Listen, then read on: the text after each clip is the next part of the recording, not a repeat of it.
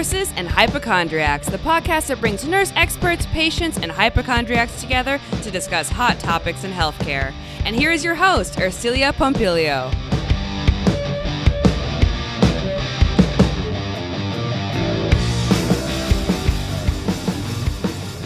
Welcome back, nurses and hypochondriacs. We're back from our hiatus. On this episode, I talked to that big bald nurse, Matt Norman from TikTok. We're going to be talking about a lot of stuff, and we're going to be sharing some interesting stories. Like Matt's going to tell us a story about how he wrestled a big fat man at Starbucks. Yep. We're also going to be talking about nurse burnout, and are nurses really leaving the bedside, or is that all just propaganda? Matt's also going to be telling us about how he's helping nurses who are burnt out with his business, restoringnurses.com, and his Healthy, Happy Life assessment. This is a fun episode. You won't want to miss it. This episode is brought to you by Rogue Nurse Media, 501c3, and The Well-Written Nurse, empowering nurses and patients to tell their stories.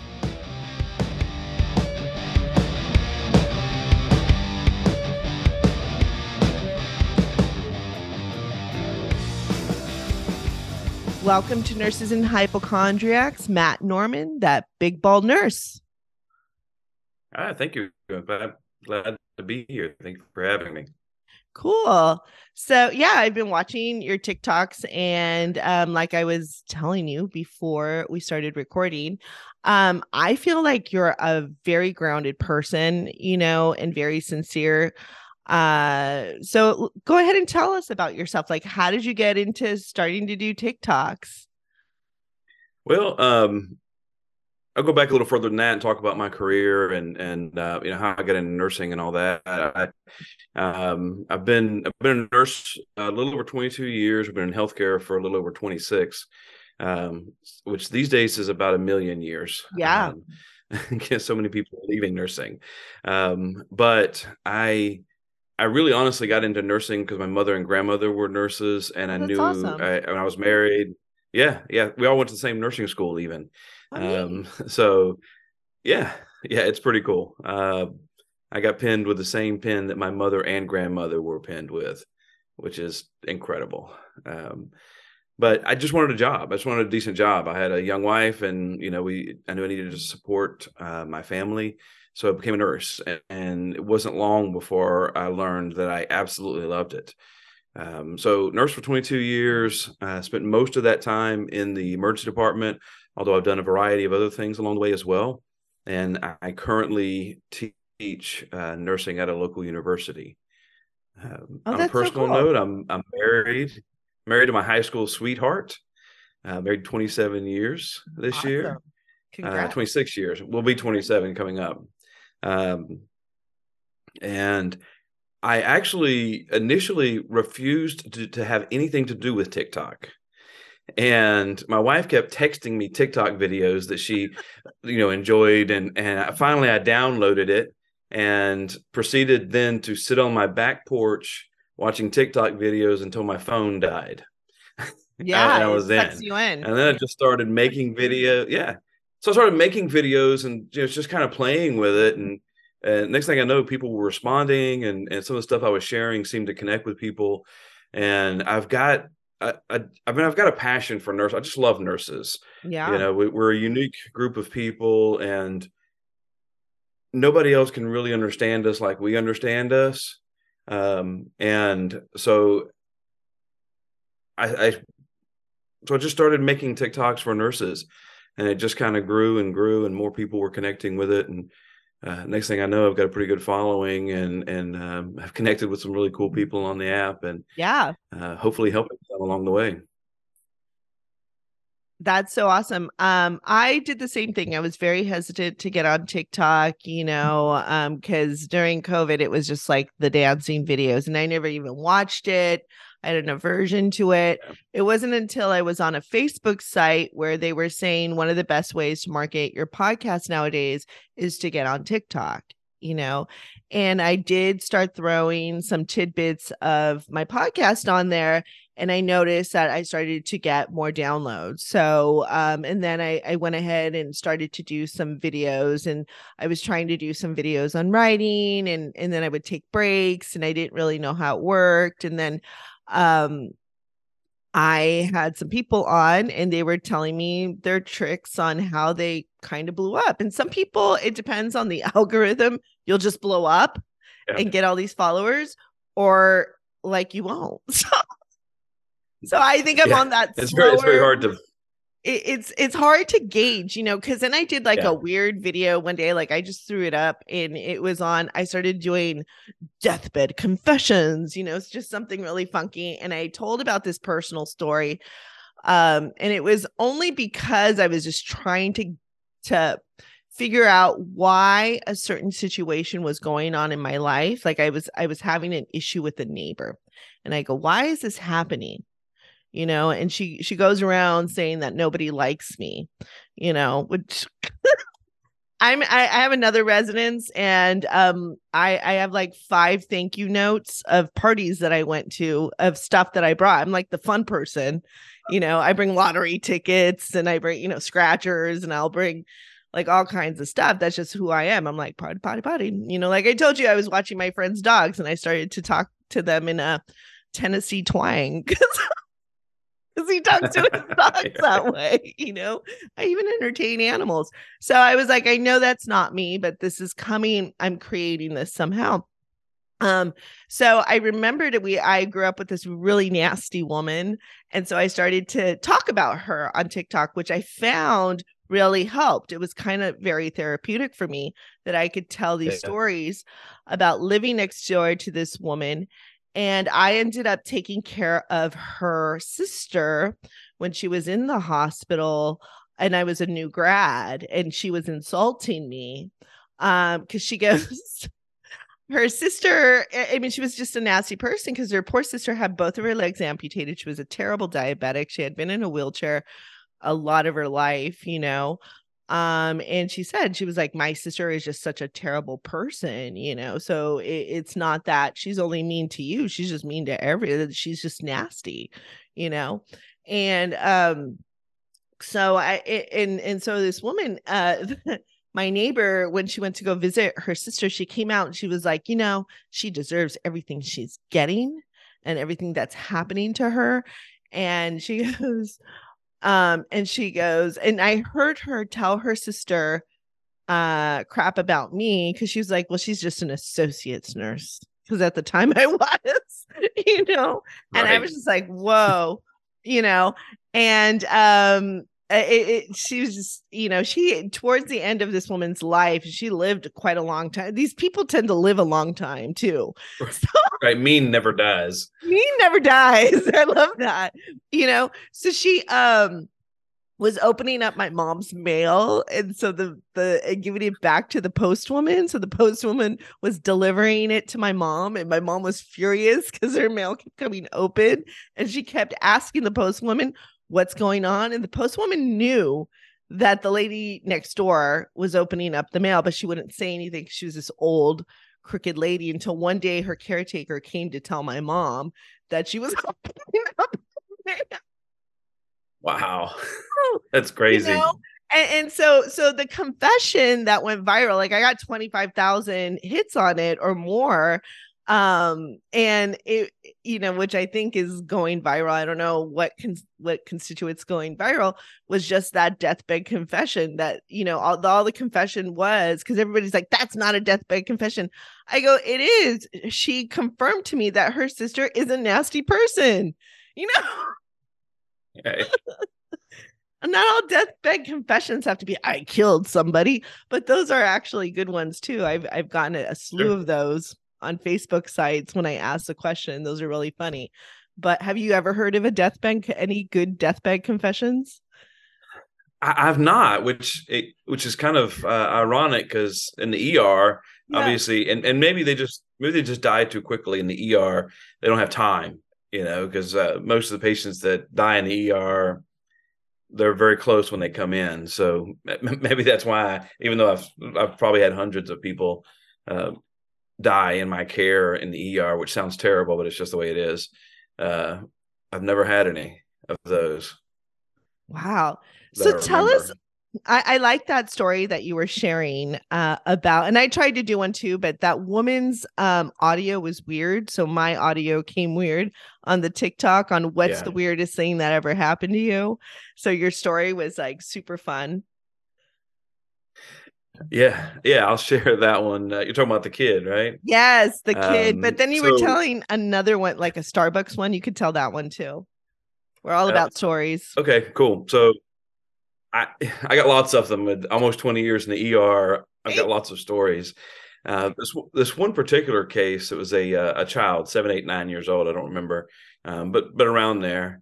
And his parents brought him to the ER for a psychiatric evaluation because he said he was seeing angels and demons. Mm-hmm. And so, we work him up medically first, make sure there's not any electrolyte imbalances or anything that might cause him to hallucinate. And that all comes back. So we're waiting on we're actually going to transfer him to a child psych facility. We call staffing office to send a sitter. Well, this child had been growling at staff, and okay, so some kids are weird. So maybe he's just being weird. Okay. Yeah. Who knows? And the sitter comes down, sits at the foot of his bed, and she's from Russia. And I'm grew up in Russia and had only been in the States a few years. And this boy sits up in the bed, looks at her, and speaks to her in Russian. Now, this is not only just Russian, but Russia is a very large place. Right. So many different dialects and all that, not just Russian, but the appropriate dialect for where she grew up. This child grew up in small town Central Florida, okay? And no reason he should have known a lick of Russian, but sat up, looked her in the face, and spoke to her in her language. She was upset enough by it, understandably so, that she had to leave. She left the floor, left the hospital. Her shift was over.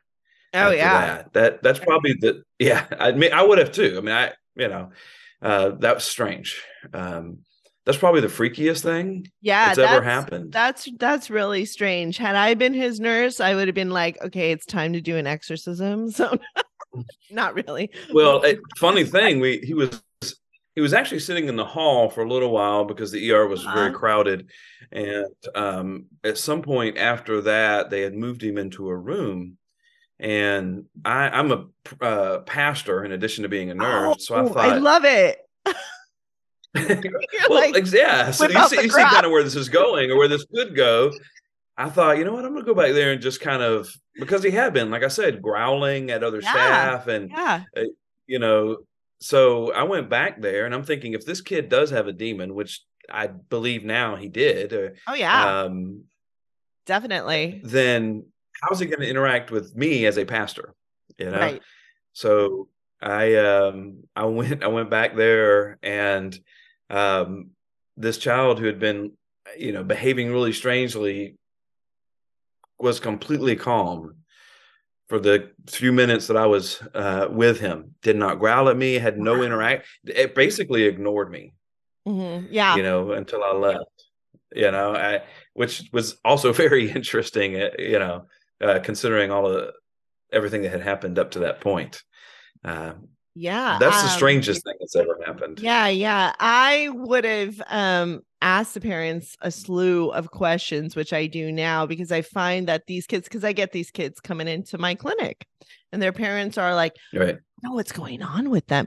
Meanwhile, the parents are all tattooed head to toe about the Exorcist, or they're wearing Exorcist t-shirts, like of just these creepy movies and horror movies, and the kids are that's all they're doing all day long is watching horror movies. And there's a lot of dark stuff out there now. I mean, a lot of the stuff on Netflix is real dark.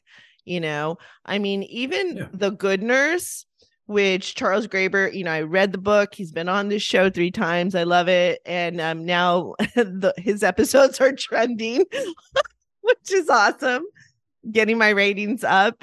So glad to have him. He's such a great guy to talk to and to interview. He's very nice.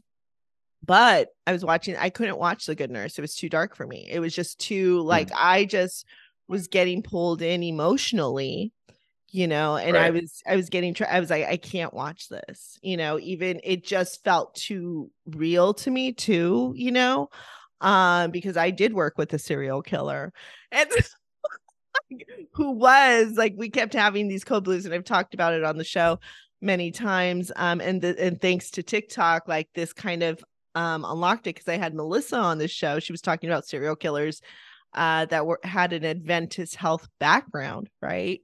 And I worked at an Adventist health hospital, and this guy was going around. His name is Efren Saldivar. He was a respiratory therapist, and he was going around killing people on purpose. We had code blues towards the end of the year, and I kept asking as a new grad, I was like, hey, why are so many people dying at the end of the year? And they're like, oh, people just die at the end of the year. Well, where's your peer-reviewed research on that? Right. Right. And so I remember specifically one night, I to date, I've only because I've worked pediatrics most of my time, and not I've worked with some oncology kids. I've worked in ICU, but I've never had a patient actively die on me that I know of to date. And this man was the only man that died on me. And I had 13 patients that night. And it was like one of those thunder and lightning nights. And I'm admitting my 13th patient at like 10:30 or something.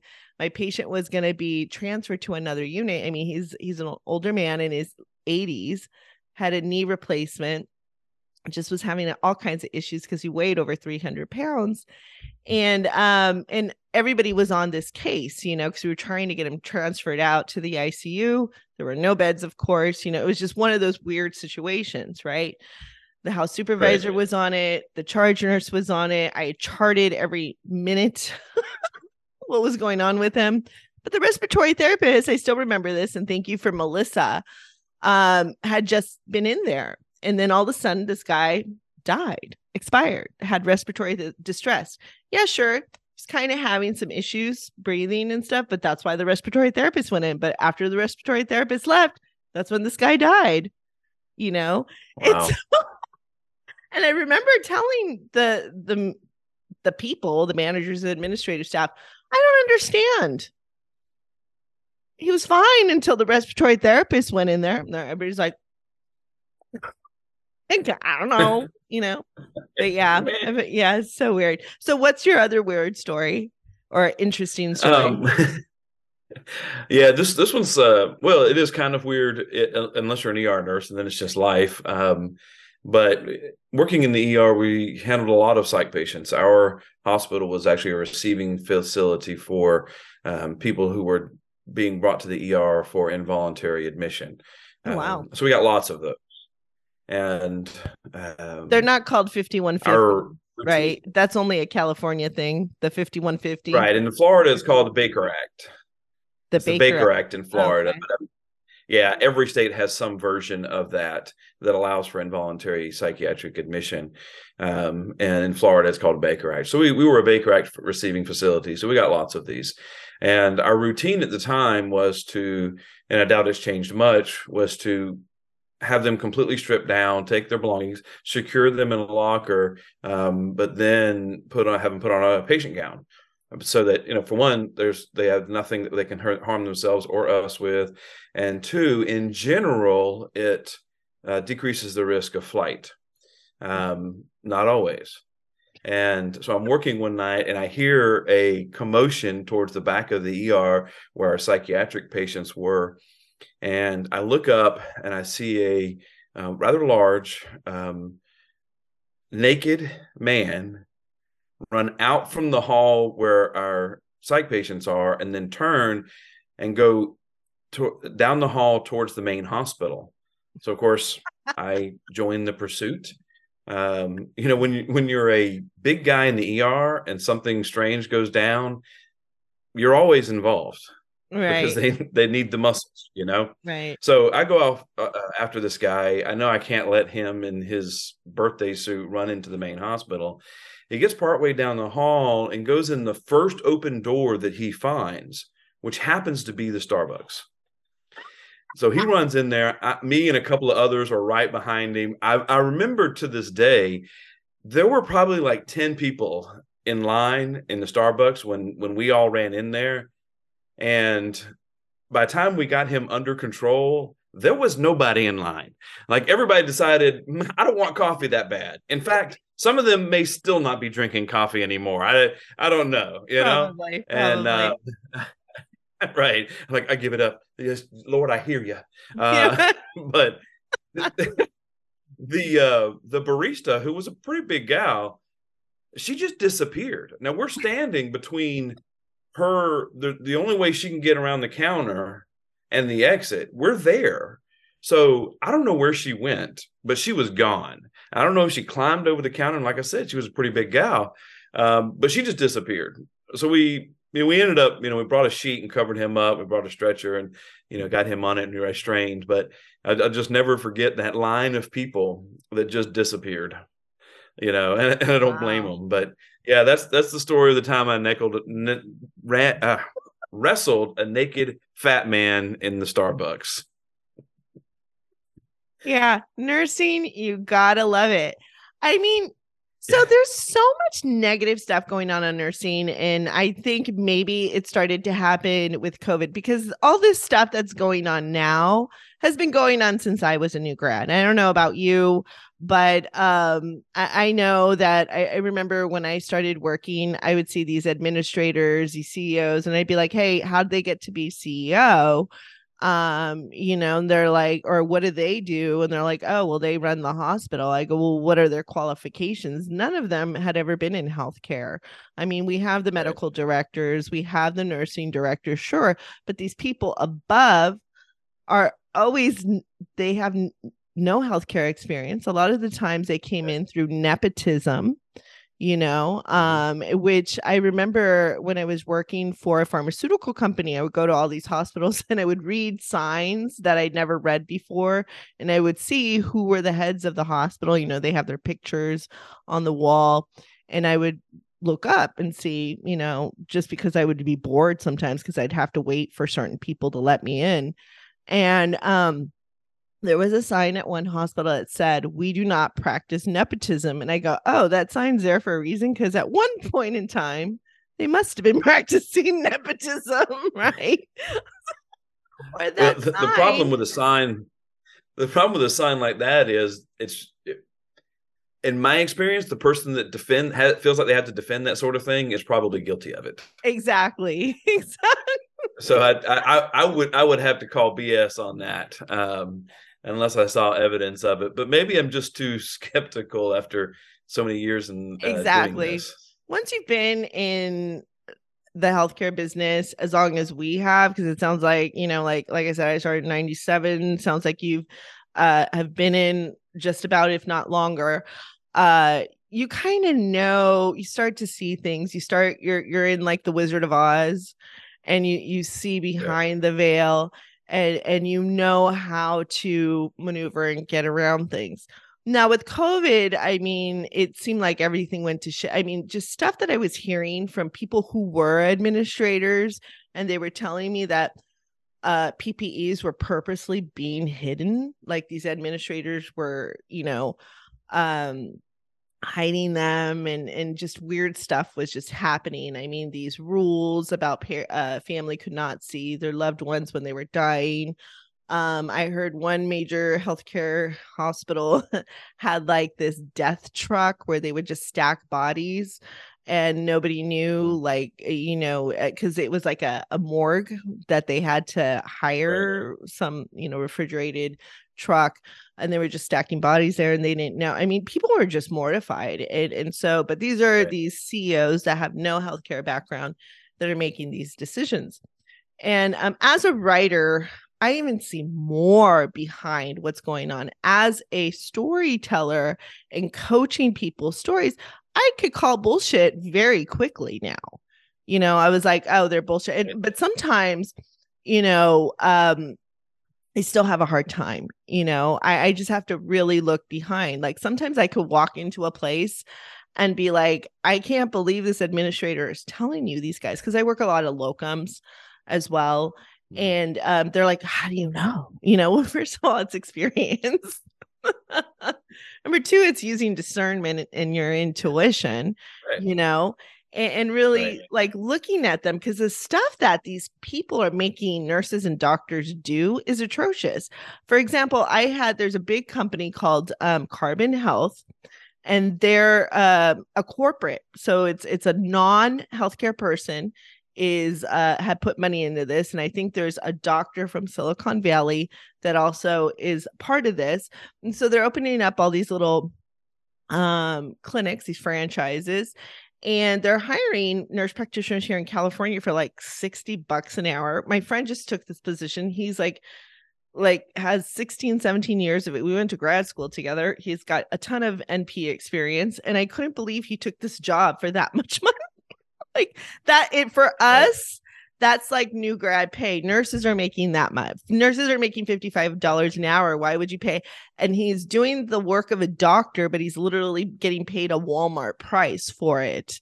And I told him, like, he went in there and he was like complaining and he works at a federally qualified clinic that he's been working at for several years. And he gets compensated very, very well.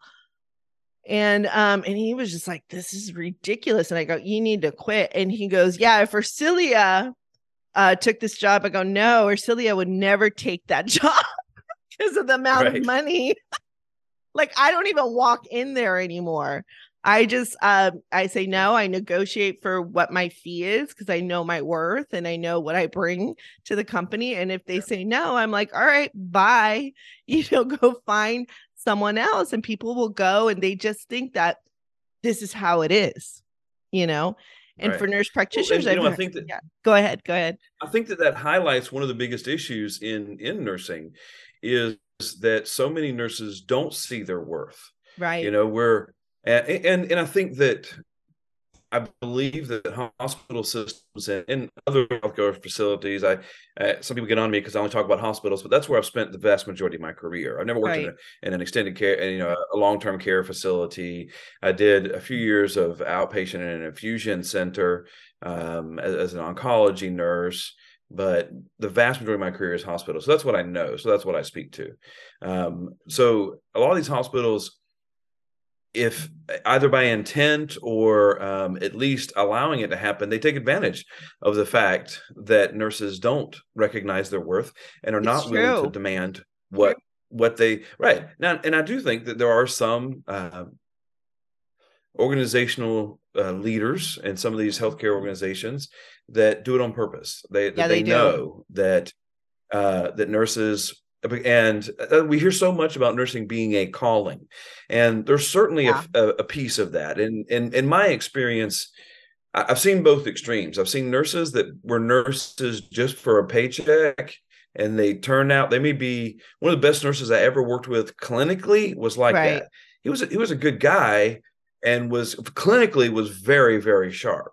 But that last 10 or 15% that would have made him a great nurse, sometimes you have to hold somebody's hand, a patient's hand. There's that piece of it. So if you go too far that direction, then it's a problem. But then I've also seen nurses that were, well, I just always grew up wanting to be a nurse. Yeah. Well, that's sweet, but you're probably going to burn out in a couple of years. Mm-hmm. There is a piece of it being a calling, but it's also a job and a really hard one. And so, but we take it, but it's a calling. So we tell ourselves that, and we're told that over and over and over again.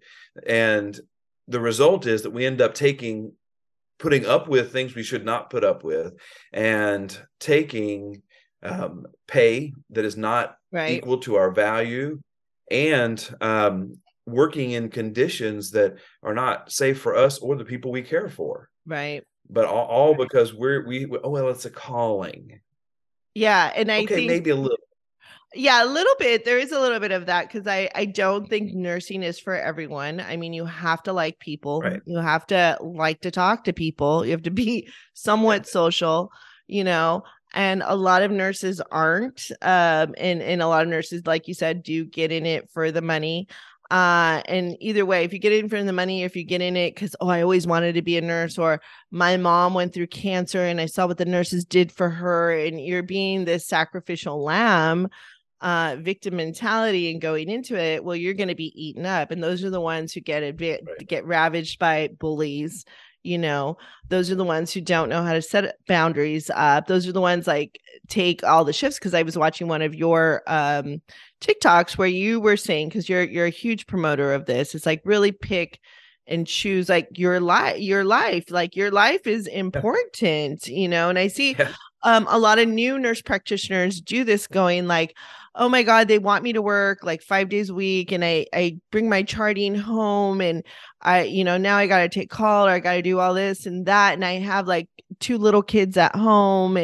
And like, I ran into a nurse practitioner. She was pretty new. I think she'd been an NP for about a couple of years. She had 2 little kids. She had like a 1-year-old and a 2-year-old, and she drove like an hour to this location. And I told her, they were giving her reimbursement for her schooling to pay off her student loans and stuff. But I was like, where are your kids all day? And she's like, in daycare. And I was like, what? I don't have children because I didn't want to ever be in these situations, and I always said, if I happen to have a child, happen to find a partner, I just couldn't work full time every day. My brain would be on my kids, and I see these complaints from women all the time, and how difficult it is. And it is difficult. Mm-hmm. They don't make it easy to work, and have a family. It's either you kind of nowadays, you almost have to pick and choose, or like I do, design your life. No, everybody thinks that's weird. Like, this is what I have to do. No, you can actually design your life, 100%. That's actually a big part of what I, the one of the things that I like to tell folks is that where we're at right now is a result of, now things happen that may put us on a trajectory, but somewhere along the way, we have made choices and developed habits that guide us where we're at. Yes. I heard it said once that our life has been perfectly designed to get us where we are. Yes. So, but it doesn't have to be that way. Like you said, you can leave the matrix. My son. Yeah, that's right. My son, he's grown and married now, but when he was in high school, very active in the marching band and all this stuff. And my wife and I were at everything, every football game, every marching band competition. The trailer for the band's equipment is behind my truck everywhere it goes. Our daughter is in dance, and we're at everything. We're involved in the studio, volunteering. We are just very involved. And you know what? I'm still a nurse. I didn't sell my family in order to have a nursing job, which a lot of nurses do that. And they do that. But I don't. But I can't. No, you can. Now, there were times when I was still bedside that, we had to do Thanksgiving dinner was on Sunday instead of on Thursday, or we opened presents Christmas Eve instead of Christmas morning, or things like that because I had to work. But we worked it out so that we were always still a part of that family thing. Whereas I put up a video recently on my TikTok asking nurses how many family or personal events they had missed in the last year. And, some of them said all of them. It's ridiculous. Yeah. Right. I couldn't believe that. You've chosen. Or the funeral. The one about the funeral. Were you the one talking about this woman had to miss her father's funeral? Unless she did it on purpose, unless it was a subconscious thing, like, I don't need to go to his funeral. Right. Maybe he was a giant jerk. Maybe he was, and she was like, oh, thank God I got to work that day. But short of that, then I would quit a job. And that's I think that's a big part of the problem is we think that quitting is not an option. Not we, me and you and I. I think I know you well enough already to realize you'll walk away before you'll be mistreated. And now for sure. And now for sure. I mean, before I I had to work up to this. I've gone Sure. through intensive hypnotherapy, which I talk about on the show. And it wasn't until then that I really started to uncover what's been going on and what my blocks are. Now I do it to myself. Like if something keeps coming up, I'm like, let me look at this. But it did take a lot of time for me to get there because I had succumbed to the bully. I mean, I've cried in bathrooms, I've had to deal with aggressive coworkers and not understand what was going on in my world. So now I'm at a point where I understand that if I walk away or say no to someone who's not treating me with respect, like, did I treat this person disrespectfully? No. Are they impinging on my boundaries? Did I give them several warnings? Maybe yes, maybe no. And so if I'm not being treated the way I treat you or the way I want to be treated, I will walk away because tomorrow I know another door will open for me, which usually does, And like I said, I was dating a millionaire for a short period of time, and I was working, and this is when I started to really do this. I was working at my first NP practice, and it was like I was seeing 40-50 kids, and I was ravaged. I was exhausted, and I was getting paid like garbage. I didn't have any benefits there. The office manager was the doctor's wife, and she come banging at the door, telling you to hurry up and not talk so much. And she was aggressive.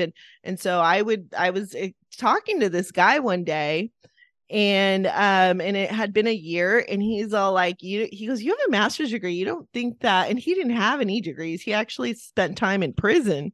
So like this, he goes, you have a master's degree. He goes, you don't think that if you walk away, that in 2 days or less, you could find a new job? And I took his advice, and literally I quit on a Friday, and on a Monday, I had a new job.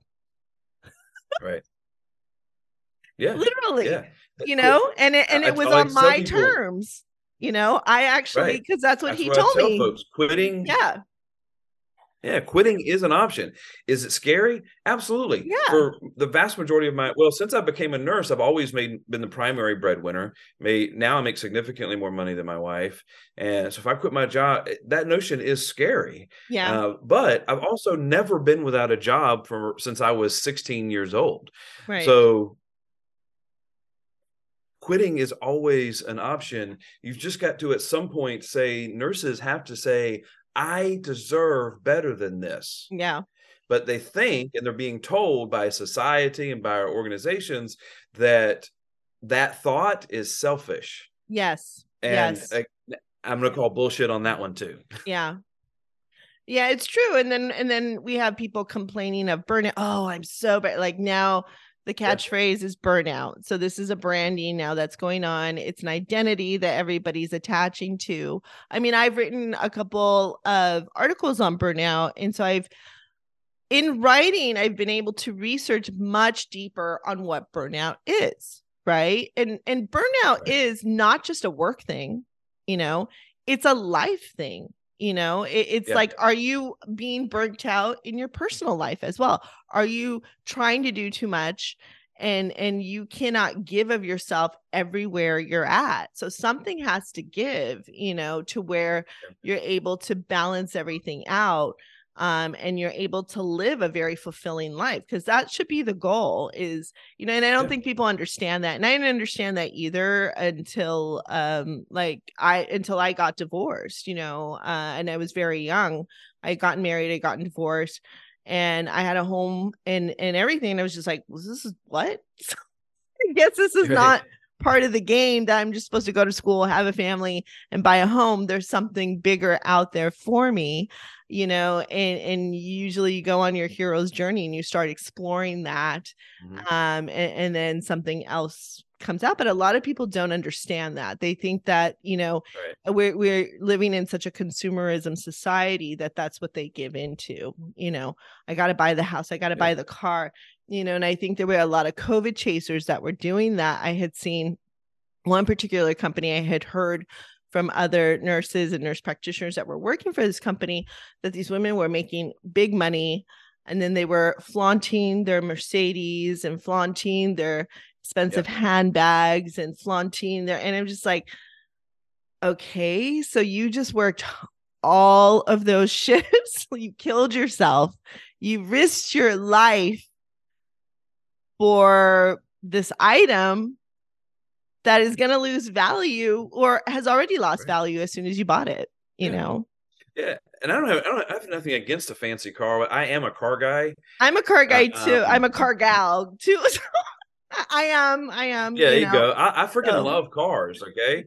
But I have seen so many nurses, just like you're talking about, that even, staff nurses that are working 4 or 5 hours a shift because they have a $700 car payment because they drive a Mercedes. I drive an 11-year-old Chevrolet Silverado pickup truck, okay, that's paid for.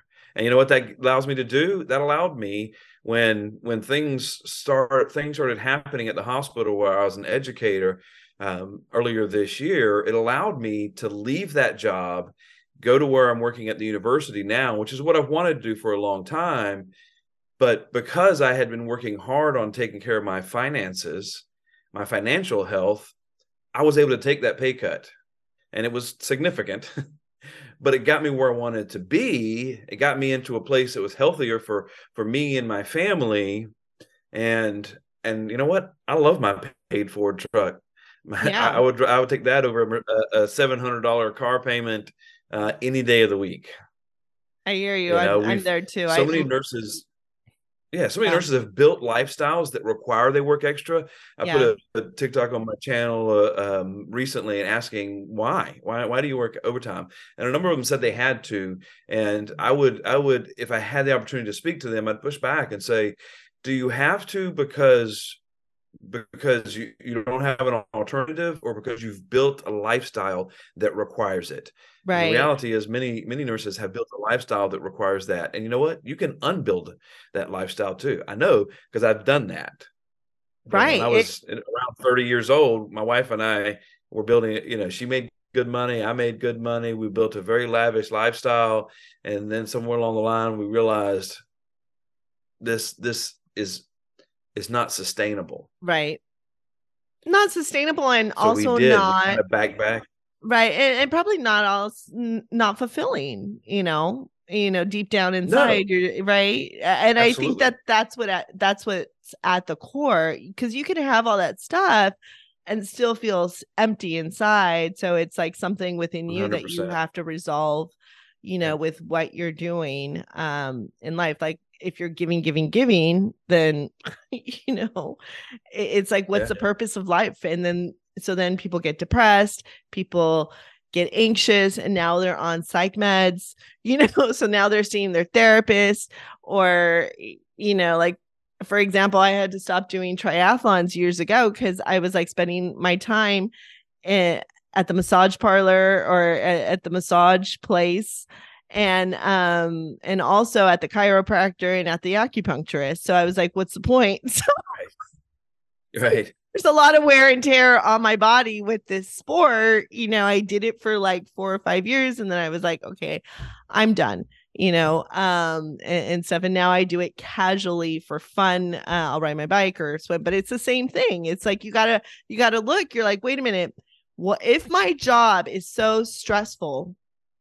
What else is going on? Like with me, people say, oh, like I get chastised, or I used to get even more chastised before. Like, why don't you do clinical full time? I go, well, because I do other things. I write, I do this, I do my podcast, I'm opening up other paths, and so they don't understand because their mindset is not there. And I go, and I want to like my clinical job. I want to like going to work. I don't want to have to go, oh, I'm going to go see 500 patients today, and I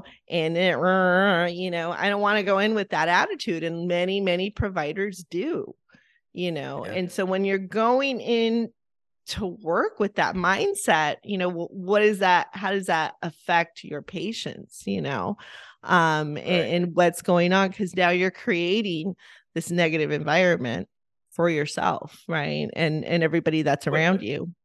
Yeah. Well, and I have to ask, nurses that are, so let's say you got a nurse that's working one extra shift every week. That's 48 hours. If you're working 4 12-hour shifts, that's 48 hours out of 168. Right. So what are you doing with the other 120 that your life sucks? If you are so letting that 48 affect the other 120, that's on you, because your terrible boss or the awful work conditions and all that, they are not part of that other 120. Right. It's true. Now, my first recommendation for that person would say, stop working extra, work your 36 and say, deuces, I'll see you next week. But then what are you doing in the rest of that time? Are you spending time with your family? Are you taking care of your body, your mental health, your spiritual health? Are you taking care of all of these aspects of who you are outside of work? Because I promise you, even in the worst conditions, I spent a total of 18 years working in the emergency department, which is way beyond the average. The average is 3 or 4, maybe a max. Most people max that at about 5 years before they just have to do something else, because it's extraordinarily stressful. Right. And I look back on it and I think that the reason I could do that was because what I was doing outside of work was, for one, not work related, and it helped me to stay healthy mentally. I was spending time with my family. I was volunteering, and so I was giving in ways that fed me. I was making sure that my mental and spiritual health were being fed. I was getting pouring into me, so that when I went to work and poured out, I had something to pour out, so I didn't run out. Right. And there's most nurses that 36 to 48 hours that they're at work is controlling the rest of it. Right. And a lot of them could be in abusive situations, they could be, married to alcoholics, dating alcoholics, or people with substance abuse. And that in itself is very stressful. I've dated these men and I go, I can't date you. This is my work life is stressful enough. My life, the way I've designed it and created it, is a very calm and relaxed life. And I like it that way. There is very, very little chaos, if any. And when I'm around my family, they understand that and they know that, but their lives are kind of like that too, where we don't have chaos, we don't have internal fighting and aggression and stuff like that. Yeah. So when someone enters my energy field and they're like that, I'm like, whoa, right. You're glitching me out. You need to move over. But nurses have a hard time doing that, because we feel that we have to save the world, and heal everybody. So nurses, they have a huge tendency of pulling this stuff in, and because, it's kind of like the demon kid, or, they kind of want healing deep down inside, but you're just like, there's a line, with that, but you bring up a good point, and there's studies on that's what the cause of burnout is. The cause of burnout is just solely not work. There's going to be stress. People deal with stressful situations and stuff. And like I said, this whole nursing ratio thing, it's been going on since I was a new grad, when I was 24, 25 years old, and there were laws in place in California. But I have pointed out with my TikToks, and now, thank God, this show on Netflix with The Good Nurse is on, and it's showing how hospital administrators cover stuff up. And they did this with Dr. Death as well, and numerous hospitals, because where I was at, they did the same thing. And it's showing how, with these stressful working conditions, serial killers can be made, so in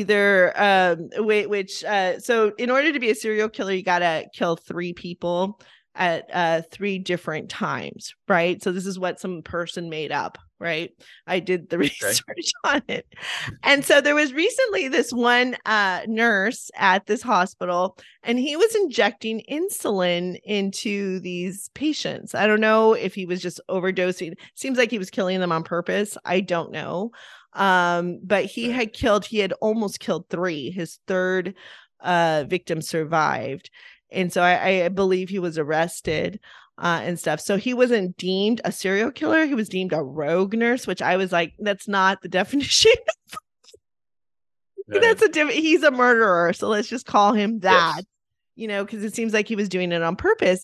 But this can happen, because at my facility where I was working with this guy, this respiratory therapist that was killing people, he was doing it to lessen his load. And he said that, there are articles in the LA Times where this was his testimony. Like, why did you do it? Oh, well, during the holidays, I tried to lessen my load. I was just overwhelmed with patients. There were too many. And he was right. There were at that time, we had huge loads and stuff. Sure. So this can happen. I'm going to write an opinion piece on it that I'm going to be working on for a little bit. I got to focus and see, but it's like people have to be open to that. But yeah, it's your whole life. It's not just work, so. So totally agree. Let's talk about a little bit about the classes that you're teaching on the whole, where is it here? The happy, healthy life journey that you're promoting. Okay. Yeah. Well, it kind of ties in very well with what we were just talking about, because I outline 6 pillars of a healthy, happy life. Work health is one of them, but that still leaves 5 others that happen, and work's part of those 5. They all interact, so work health, physical health, mental health, spiritual health, relational health, and financial health. Those are the 6 pillars that I talk about, and in actually a book that I'm working on. So I've done a course. Actually, I've got a course coming out soon called Rediscovering You, and because I think we've kind of talked about this. There's this identity that we have as nurses that, if we're not careful, we lose ourselves in the midst of it. We lose, and this is why nurses will miss their children's events, because they have to work instead of working out their schedule or taking time off or whatever you got to do to be at your kids' events, is because nurse has somewhere along the line, they would never say this, but you look at their calendar and it tells it, nurse has outranked mom or dad in their identity. And with the Rediscovering You course I got coming up, that's the whole point of that, is who am I? And this is an exercise I've gone through myself, where I started as a young man. I said, I never want to be identified by the job I do. Right. But somewhere along the way, as a nurse, I got sucked into that. And I woke up one morning realizing that piece of my identity owned more real estate than it deserved. Right. Within me. Right. So I did this exercise where I wrote down all of these pieces of who I am, the different labels, if you want to use that term, nurse, husband, father, friend, I'm a pastor, I'm a mentor, all of these different things. It turns out to be a long list. And then you look at it and go, okay, which of these is most important to me? And as I did that, I realized number one is my identity as a husband to my wife. And then directly behind that is a father to my children. And somewhere along the line, somewhere down there is nurse. But I had to reconnect with who I was. And then that allowed me to do something that you've mentioned here previously, is to set boundaries. Right. So if this is the number one thing, if really husband and father are the 2 number one things in my life, then how do I set boundaries to make sure that my life actually reflects that? Right. So that's one of the things I have coming up, because that is in my blueprint. That's the foundation. Is you've got to know who you are. You've got to know what matters to you. You've got to know what your priorities are. Otherwise, these other things kind of just happen to you instead of you happening to them. It's very true. That's a great point, because people think that life just happens to them, and it doesn't. We create our reality. And I teach that in my storytelling classes on how we create these stories and how we create the reality around us. I mean, one of the movies that's so great that's out right now, and I've talked about it before, is Don't Worry, Darling, with Harry Styles, and the director is Olivia Wilde. If you haven't seen it, it's really great because all of a sudden this woman is living in this very interesting reality. I mean, it's beautiful. I was like, I would love to live in that reality. And it takes place in the 1950s. It actually was filmed here in Palm Springs. And it's this very mid-century modern lifestyle, and it looks pretty cool. And you see the woman that's doing this work, but then slowly as the movie's unraveling, you know, she starts getting these shifts in consciousness, and she starts to say, like, who am I? What is going on here? And it turns out, you have to watch the movie. I don't want to spoil it for people, but it's a very interesting trajectory that happens that unfolds. You know, I think if you haven't seen it, it would help you in your classes. One of the greatest things that that you touched upon with the pillars and stuff, and about your identity, because I went through this myself when I started to write and take classes, and I was going through hypnotherapy. My hypnotherapist was really trying to get me to go into this other direction with starting my own brand. And one of the first things that I started writing was my blog called Notoriously Single Girl. And my first blog post, I started to align. This was before Instagram. And I believe it was in 2012, 2013 is when I started creating a lot of stuff. You know, blogs were starting to get hot. People were starting to figure out what is a blog. I mean, it was a whole new frontier with marketing. And I started to align with companies. Like my first one was a gallery, and I wrote about a lithograph that I had bought, and they went ahead and shared my blog on their newsletter, and I got like 600 hits on my very first blog that I ever wrote, I was just like, I couldn't believe it, you know? And so I started to have, and then I even aligned with Uber. Uber was brand new at that time. I had used their service as a town car, and I loved it. I came up with this idea for marketing the town car, you know, with a single woman in mind. And I pitched it to their marketing director. She's like, let's have a meeting. I freaked out because I was like, who am I? I'm a pediatric nurse practitioner. I really started to have this, now it's called imposter syndrome, you know. I didn't know, and you know, and I was being coached by my hypnotherapist. You know, I was also taking these writing classes. I am a professional.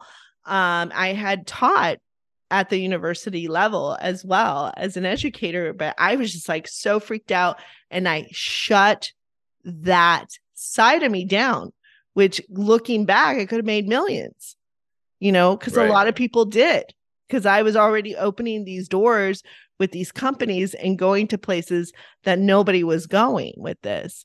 And now it's really difficult. Now, when I'm doing the same thing, I'm being questioned. Oh, how many TikToks do you have? Followers? How much YouTube do you have? How much? And I'm just like, oh, this, which is a saturated market. So now I'm like, wait a minute, I got to go bigger, you know? So you got to get smarter and go, it's kind of a swamp going on right now. There's too much noise here. So I don't like living here because I don't like to compete with other people. I don't think I should or have to, because I'm in my own lane. You know, this is what I learned working for pharma. Stay in your own lane. We're all in our own lanes. So I go, how can, in a business sense, can I be up here? Because I know what I bring and I know my value now, you know. So now the game is much harder than it was before, much more challenging, but I think I'm much more equipped to play it now. Like I'm much more knowledgeable to play it. So, but that's what an identity crisis will do to you. It will mess up your life so quite a bit. Well, and you know, the reality is we don't have to wait until it's a crisis. You know, it's like so many other things in our lives. You know, a person doesn't have to wait till they have a heart attack to decide to get healthy and fit. You can get healthy and fit before the crisis. Right. And it's the same way with figuring out who you are. Now, the vast majority of us, nobody's ever asked that question. I asked somebody, if you and I were to meet at a conference or something, and I say, well, who are you? Your natural response is going to be to give me your name, which is perfectly reasonable. But then, if you then looked at me and I said, okay, my name is Matt, you then looked at me and said, okay, but who's Matt? That's a much different and a much deeper and more difficult question that most people have never explored.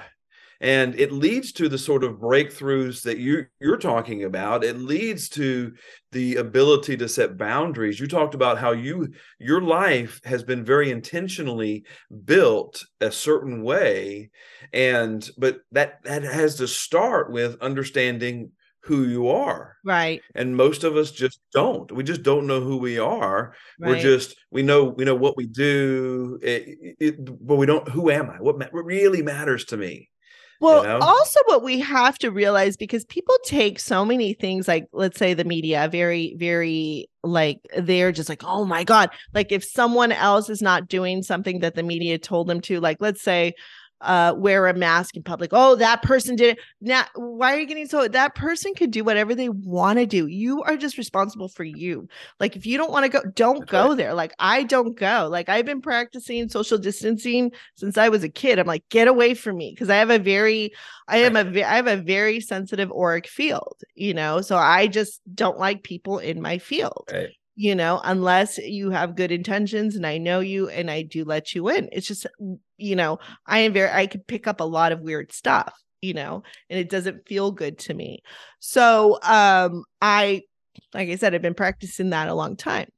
One of the most important things that you're bringing up with these pillars and who people are and what people don't realize is that, Carl Jung talks about the archetypes, and in storytelling, we talk about the archetypes as well. Like, one of the main archetypes is one of the mother, one is one of the savior, one of the fool.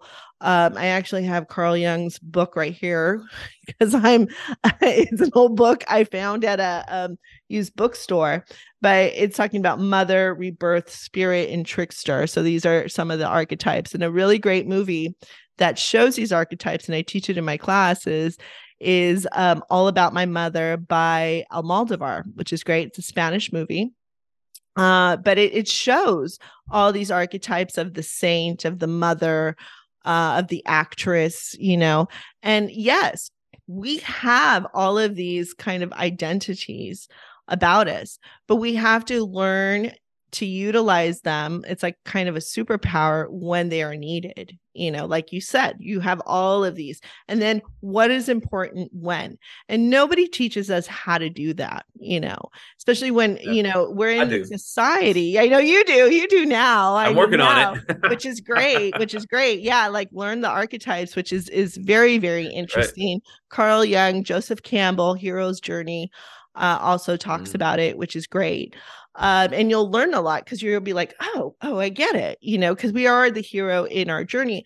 And if you believe we're living in a simulated reality, like a video game, which if you watch the movie Free Guy, which is awesome. Did you watch Free Guy? Yeah. Oh, it was a great movie. Yeah. And so this is our life. We're here to learn how to level up, how do we go from just being, some people like being NPCs, non-player characters, just regular, and that's great. And some people may be very unconscious about it. Like, oh, this is my life. This is what I'm going to do. What? I could do more. I can, and I do one-on-one coaching for that. Like, I just was coaching my secretary on leveling up, and she was like, all into it, and now you got to look at her background too. Her dad is an entrepreneur. Her dad's a gardener. He does my gardening, and of course she's been brought up with an entrepreneurial mind in the family somewhere. It's kind of seeped in to where she's like, wait a minute. Yeah, I could do, and she's been doing a little bit more, it is a slow process and stuff for some, but you got to get used to it. 'Cause then you get scared. You're like, wait a minute, this is not who I am. And she's in that part of figuring out, who am I and what do I want to do? Because I've been kind of in this NPC mindset for a while. And now I'm kind of leveling up and it's cool. And you get those prizes just like the free guy does, you know, and you got to learn how to get through in this society and stuff, and who to talk to, what doors can open for you, you know, what magic do you have that you can bestow and help, you know. But it's all about what you want to do, and you do have that freedom of choice to choose. I mean, I did a reading for someone, so I'll do some like past life regression, some esoteric readings. So for Halloween, I was just messing around on Instagram. I was like, who wants this reading? And so my one friend who came to help me out with the situation, he became my bodyguard one day. I needed some muscle, so I hired him. And he's like me. And I was just like, okay. And I know a little bit about what he's doing in his life, but I don't know too much about him. This guy kept coming up. And it was this guy. So my friend is Haitian. So it was this Yankee Doodle guy on a horse, but he was black. And I go, and he keeps doing this thing. And I go, who is this guy? Like, I don't know. He's coming in strong. And he goes, oh, his name is Toussaint Louverture. And probably not saying his name right. He goes, he's the father of Haiti. He goes, my mom used to dress me up like him when I was a kid. And I was like, no way. So I looked into this guy. And if you've ever thought we're living in a video game or a simulated reality, you just got to look at this guy's life. Like, I started going down rabbit holes. This man started out as a slave. Okay. He worked his way up to be Napoleon's right-hand man and owning all these businesses. So how do you do that? How do you start off as a slave? Like, you're coming into the game, you know?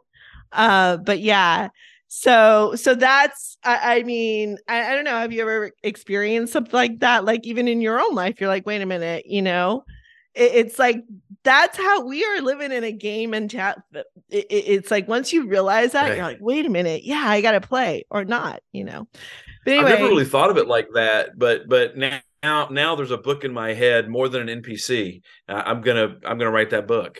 Also, all about what.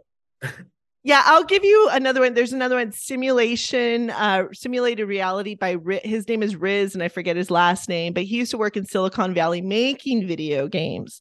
So he has this whole model on this idea, and it's very interesting once you start to look at it, and once you start to look at these characters in history. Like, that's why I look at CEOs. How did you get to where you're going? You know, and some people may not care, and some people are perfectly fine being you know, like a non-player character, just doing the same thing in and out, and that's fine for them. You know, it's all about it. But if you're like, wait a minute, there has to be something more. This is how you do it. You know. So, and I wish someone told me that much earlier on. You know, and right. So now that you know, start doing it and stuff. But yeah, so just to round up, what do you think has to happen in the nursing world then? Well, you know, I've thought a lot about this, and there's a lot of talk about nurses coming together. And here's the unfortunate reality. There are around 4 million or so nurses in the United States out of 330 million people. So even if every nurse in the United States came together saying the same thing, it's not enough to get the attention of the people that matter. Okay. The people that can make the changes, you know, sure. In an individual hospital, we outnumber everybody else there. Okay. But when you look at a national level with 330 million people in the United States and 4 million or so nurses, it's a drop in the bucket. So even if, now, first of all, I don't think you'd ever get all 4 million nurses to agree on anything. I used to say you couldn't get 4 nurses to walk into this room and agree that light is blue. You know, some of them would have to say it's a different color just because. And unfortunately, I've seen that to be true throughout my career. So, but even if we could, in a fantasy, get every nurse to agree, it's not enough to make the people in Washington, or you break it down to the state level and get the people in the state at the I'm in Florida, so the people in Tallahassee, they're not going to pay attention. There's just not enough of us. There really aren't. So I think the thing that is going to begin to turn the tides is the public have to realize that we are not the bad guys, right? That nurses are doing everything we can to take care of them, sacrificing our own well-being and our own safety oftentimes to take care of them, and that the organizations we work for are making it extremely difficult and grow and becoming more and more difficult. The public has to begin to realize, I'm not sure how we do that, but we've got to get every person out there has at some point been affected by a nurse. Okay. So we've got to get some of those other 300, some more of the 330 million Americans to start talking to whoever and saying enough is enough. Because they're sacrificing the safety of the people, not just us. And that's really what I believe needs to change, is that or the way that the change happens. I mean, we can talk about specific things that need to change, but the only way the change I think is going to happen is when the public starts to say enough is enough. Something has to change. Right. Well, one of the main problems too with the public is that they don't take enough accountability of their healthcare, because they will put their health and their lives into a physician's hands for years, and I think that this is a mindset, right. Oh, well, the doctor knows what's best for me. Oh, well, so and instead of like, well, no, this guy doesn't care about you. He cares about you for maybe 10 minutes or 15 minutes that you've seen him, but you ultimately need to take account. You need to start learning. And if you can't, then there are people you can hire. There's actually volunteer people too that you could go to and get educated. Like I saw a TikTok about a guy who went in and he started reading the fine lines. When he went into the ER, he had dengue fever. He read the fine line that says you may be personally charged if a physician out of your insurance thing takes care of you. So that you will incur a hospital charge or like a physician charge, So he asked the hospital, whoever admitted him, he said, hey, you know what? Can we make sure that whoever takes care of me is within this hospital system or within my insurance system so that I don't get extra charges? He videoed people being rude to him and telling him, sir, we don't know. We don't know how this works.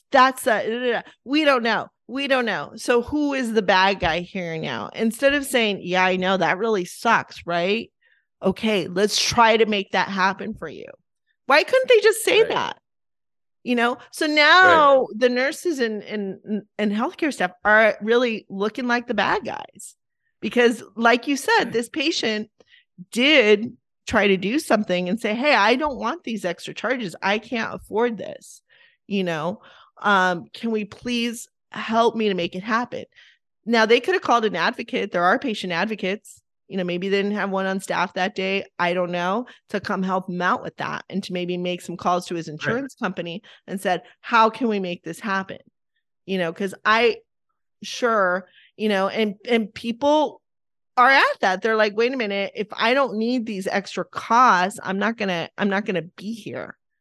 If we can do this another way where it's more affordable for me, So there you go. I mean, I think that's an excellent example of people are waking up to these fine lines in print, but yet the healthcare staff is not being supportive of that, And maybe I've been guilty of that myself. Maybe I've been guilty of that myself. And I try, like now I hear another thing, because we're having RSV season here in California. I was just talking to a new nurse practitioner who was a student, and I mentored her for a little bit. And she was telling me her kid's been sick for over a week, got negative flu, negative RSV, right? So has been having ear pain. They looked in her ears, they go, oh, it's a little bit red, and they won't give her the PA at the urgent care, wouldn't give her antibiotics. And I was like, well, it's clear if she's,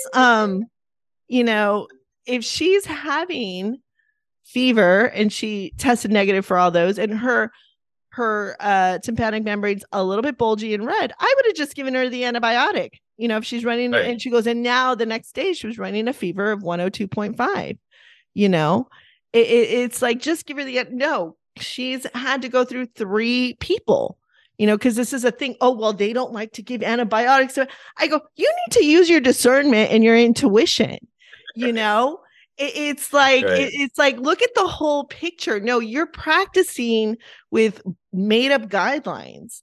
You're not looking at the patient and what now this mom is spending her personal time going to, 3 different providers, trying to get care for her kid. That's just ridiculous Right. to me, and I told her, I wish I could have written you a script, because I would have just said, give her an antibiotic, let's get this going. Because obviously we know now it's probably bacterial, Right. But I hear you, but it's also the providers that have to also be have common sense about it and really try to help their patients as much as they can. Yeah, we do get some people that all they want is an antibiotic and they think they're Dr. Mom and, and they think they know what's bad. And you're just like, I tell them, I can only do this and this for you. If this and this happens, you can call me and then we can go ahead. I try to negotiate as much as possible, and be there for them. And sometimes it is quite difficult. So there has to be some happy medium somewhere. It's not an easy solution. So where can people find you and tell us more? Oh, go ahead. You're well, I was just gonna say, I agree. I think that part of the public coming, getting on the fight with us is really them taking responsibility for their own healthcare, and realizing that this is not just us being crybabies that we're working too hard, that it will actually improve the things that make our job easier will make their care better, and I agree. They need to, on so many levels, the public needs to take better care, more responsibility for their healthcare. Right. So tell us where people can find you and if people want to take your classes. I am on TikTok, that big bald nurse, and for obvious reasons, if you see me on TikToks, I'm a big guy with a bald head, but I'm also my website is restoringnurses.com, and that's where all of my stuff is, including links for my podcast. My podcast, I'm relaunching in December 15th. I'm relaunching my podcast. I'm recording some new episodes now. Excellent. And getting that ready to go to relaunch in December. Cool. Awesome. And all your information will be on our show notes. And I'll also share it on my newsletter. So thank you so much, Matt, for being on. Super fun. Super fun. All right. Awesome. Thank you for listening to this episode of the Nurses and Hypochondriacs podcast. We'd love it if you gave us a 5-star rating on Apple Podcasts. We'd also love a monetary donation. You can go ahead and donate on Venmo at nurses-hypo. Links are at the show notes. If you'd like to take any of the well-written nurse writing and storytelling classes, those links are also at the end of the show notes.